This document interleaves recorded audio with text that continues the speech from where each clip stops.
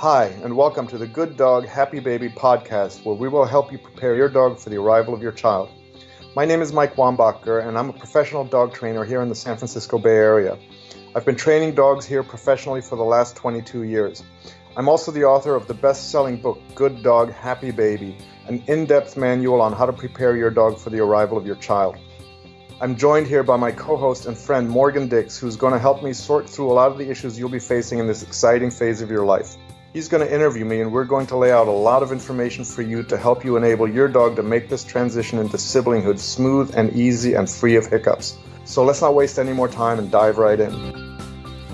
Welcome to the show. Let's jump right in. Great. The question for this week: I have a bully breed and have been told that they are never going to be safe with children. Is that actually true? And should I get rid of my dog? Can you answer these questions? Also, can you define for me and everybody else what a bully breed is?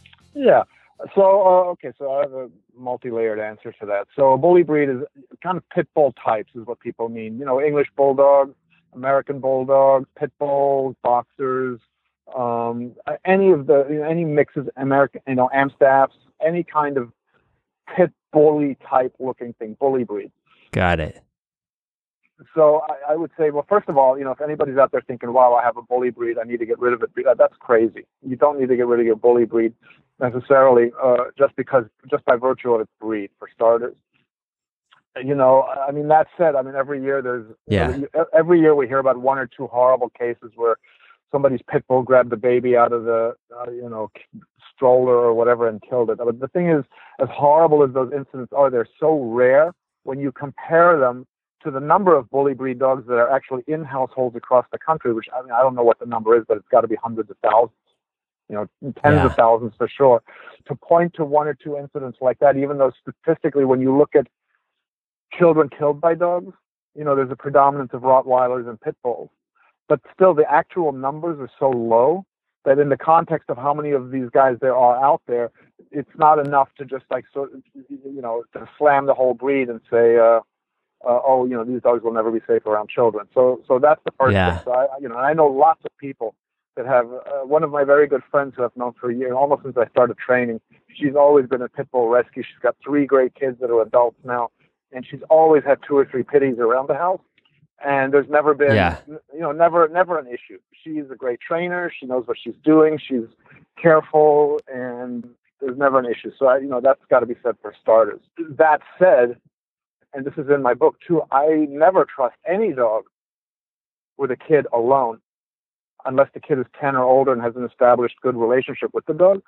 So, this idea that you can just leave your child lying there on its little play mat unattended with the dog while you're running and doing the dishes real quick or changing out the laundry or something, that's a huge no-no. But that's not a breed specific thing. That's any dog. I don't care if it's a Cocker Spaniel or a Havanese or a Vizsla. You don't leave children unattended with dogs, period. Not children under 10 anyway, period. The end. No qualifiers. Now it doesn't mean that bully breeds are just like, sometimes people say, in some of the pit rescue programs and stuff like that, they're kind of almost pit apologists and say, well, they're just like any other dog if you raise them right. That's also not true. They're not like any other dogs. They have a high aggression potential towards other dogs in particular, and they're just more powerful. And once they get turned on into an aggressive mode, it's extremely difficult to turn them off. So they're not like any other dogs, but they're also not necessarily throwaways when it comes to children by any means. Not at all. I'm not a proponent of, like in a lot of states, there's always debate about breed-specific legislation.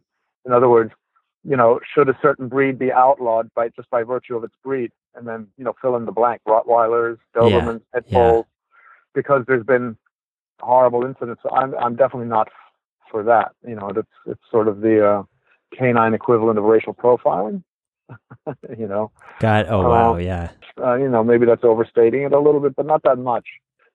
Obviously, if you have one of these high drive, high intensity, super powerful dogs, you always have to take all kinds of precautions around all sorts of things. But it's not a disqualifier from having it with a child. And I do get that from clients of mine sometimes, where she's 25. Her and her boyfriend have this pit who's 3 or 4 years old. She's pregnant, and the whole family's getting on her case to get rid of the dog just because it's a pit. And yeah, there's a lot of social. And it hasn't been problematic up until this point. The dog. Yeah.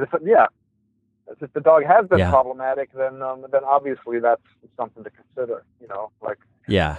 I mean, I had a very dramatic case a few years ago of a pitty that was incredibly vicious towards people, and we tried a bunch of different things, and the dog was just crazy. There was no saving this dog. The dog, would come up, roll on its belly, solicit belly rubs from you, and then in the middle of the belly rub, just try to rip your face off without any warning, and for no particular reason. Yeah. Wow. And I told this was a young couple, 29 years old. I said, I asked them, "Are you guys planning on having kids? Because there's just no way this particular dog could ever live around a child." But that's an extreme case, and the extreme cases don't make the average, right? Yeah. So. Got it. So one of the things you're saying is like, okay, bully breeds. Well, like there's an overarching context, which is you never leave your child alone with your dog. If they're under 10 years old, and then as long as they have a solid relationship, even if they are over 10 years old. And that's just something you never do. So that's like point blank, irrespective of breed. So right there, it covers like a huge amount of the concerns that a lot of parents are going to have, like point blank. It just deals with them out of hand. And then... Yeah, right. Yeah. And it's one of the things, when I consult with people when they're, preparing their dog for the arrival of a child, it's one of the things I really try to impress on them is you have to establish the layout of your house and your routine such that it makes it possible for you to put the dog away quickly when you can't supervise both of them together, even for a second. Yeah. And I know it's tough for mom, dad, but, still largely it's moms at home taking care of the baby. It's really hard managing all that, but that's just, if you want to keep the dog, to me, that's a massive prerequisite. You have to do it. I mean, look, I'll tell you, this happened here in the Bay Area about 8 months ago, out in Orinda, really nice little suburb. It wasn't a bully breed or anything, it was some kind of shepherd mix. Mom had 2 kids. One was like 7 or 8. The other one is like 2. And she left the 2 kids in the room with the dog while she went to go and just do a load of laundry. Just real quick, 3 or 4 minutes. She heard screaming from the room, runs back in. The shepherd's got the 2-year-old in its mouth, won't let it go. Big drama. Had to call the police. They shot the dog. The kid made it, but it was emergency room. She left for like 2 minutes. We have no idea what happened. Probably what happened is the kid tripped, fell on the dog, and the dog, for some reason, reacted like that. I mean, you never completely know the backstory, but it's just 2 minutes to do something ordinary. Then it's always the same story. Oh, the dog was always fine, never had a problem. So that's why I just, that wouldn't have happened if she would have just taken the dog with her. Right. So yeah, you had that as like a ground zero. You just never crossed that line. Correct. Yeah, that's, in a perfect world. And you want to try, when it comes to the safety of your kid, you want to create as close to a perfect world as you can. So you obviously then, in terms of the second part of that question, should I get rid of my dog? No. In the context you're talking about, obviously, no. No, of course not. No, that's great. I mean, some people probably would say yes, but I would emphatically say no. You got to look at the whole dog in the whole context, and then not depending on the breed, but depending on the specifics, then you may or may not have to. Some people do have to rehome the dog before they get the baby, like that. For that extreme case I just mentioned, there's other cases, but not just by virtue of any breed. I don't know what it is. What would you say is the main reason people do need to get rid of their dogs? Dogs afraid of kids. That dog is sensitive, reactive to being touched, not jealous and bitey and possessive, and or geriatric, and is not going to be able to handle calling on it because it's got arthritic hips and might get snappy, reactive, and bite.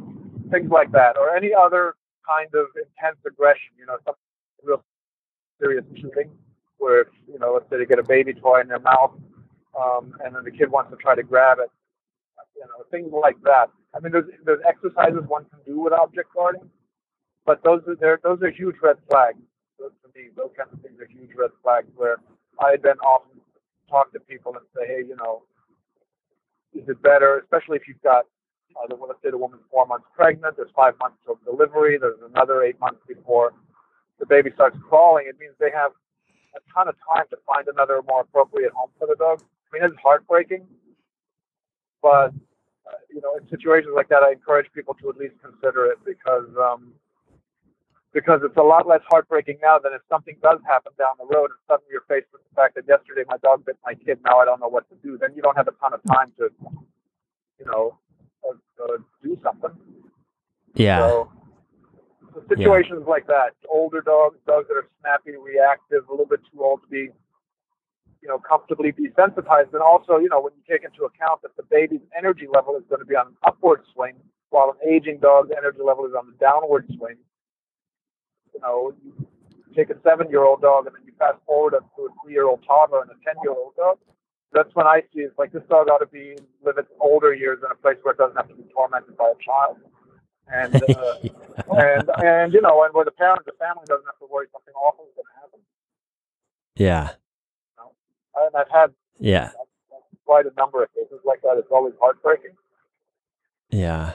Yeah. And I mean, obviously, also sometimes must depend a little on the kid, but we have some friends and like they have a little boy and he's just wild. And I know, that's often more the case with little boys. It's just like the energy that those kids have, like 2 years up, it's just out of control. And that's like healthy. They need to express that energy. But the dog just naturally becomes a target, a punching bag, but some of these kids are like cruise missiles, they are like attracted to danger and they're attracted to mayhem.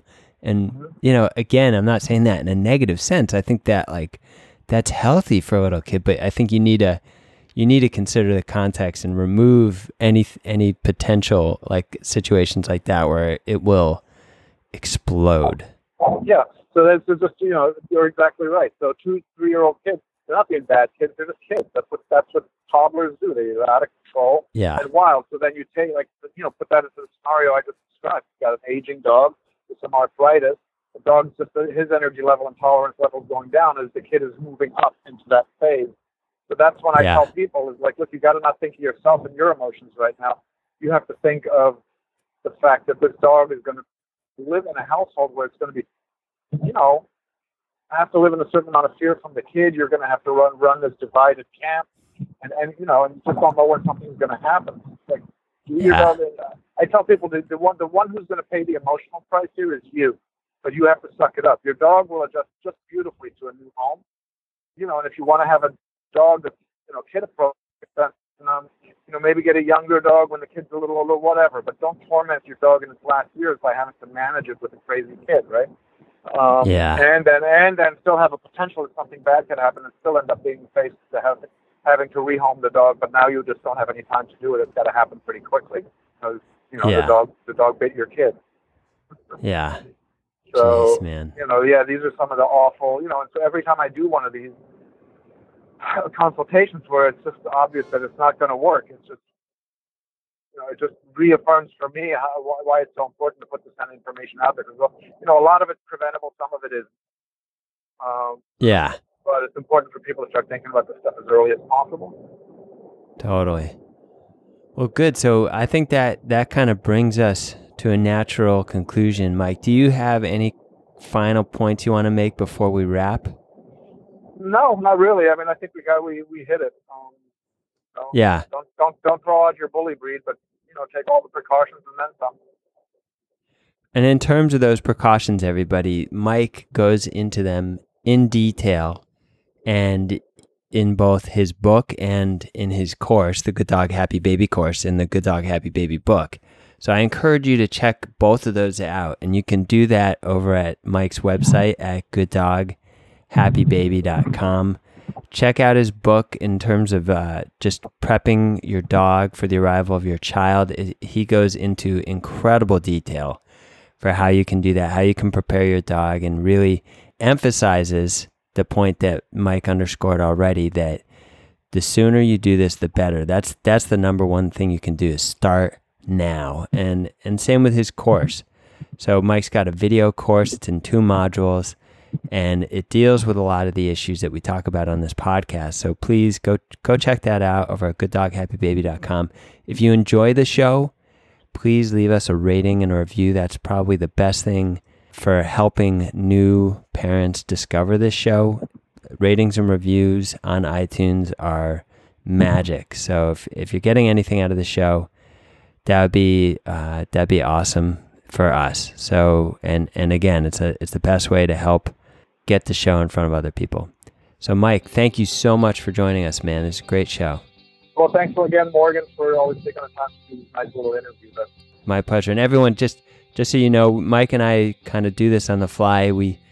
If you haven't listened before, Mike and I are always kind of in touch during the week, and then he's between dog training gigs, he's driving all over the San Francisco Bay Area, and we came up with this model. It was like, hey, let's just do these interviews while you're rolling and from appointment to appointment, because Mike usually has half an hour to an hour when he's commuting.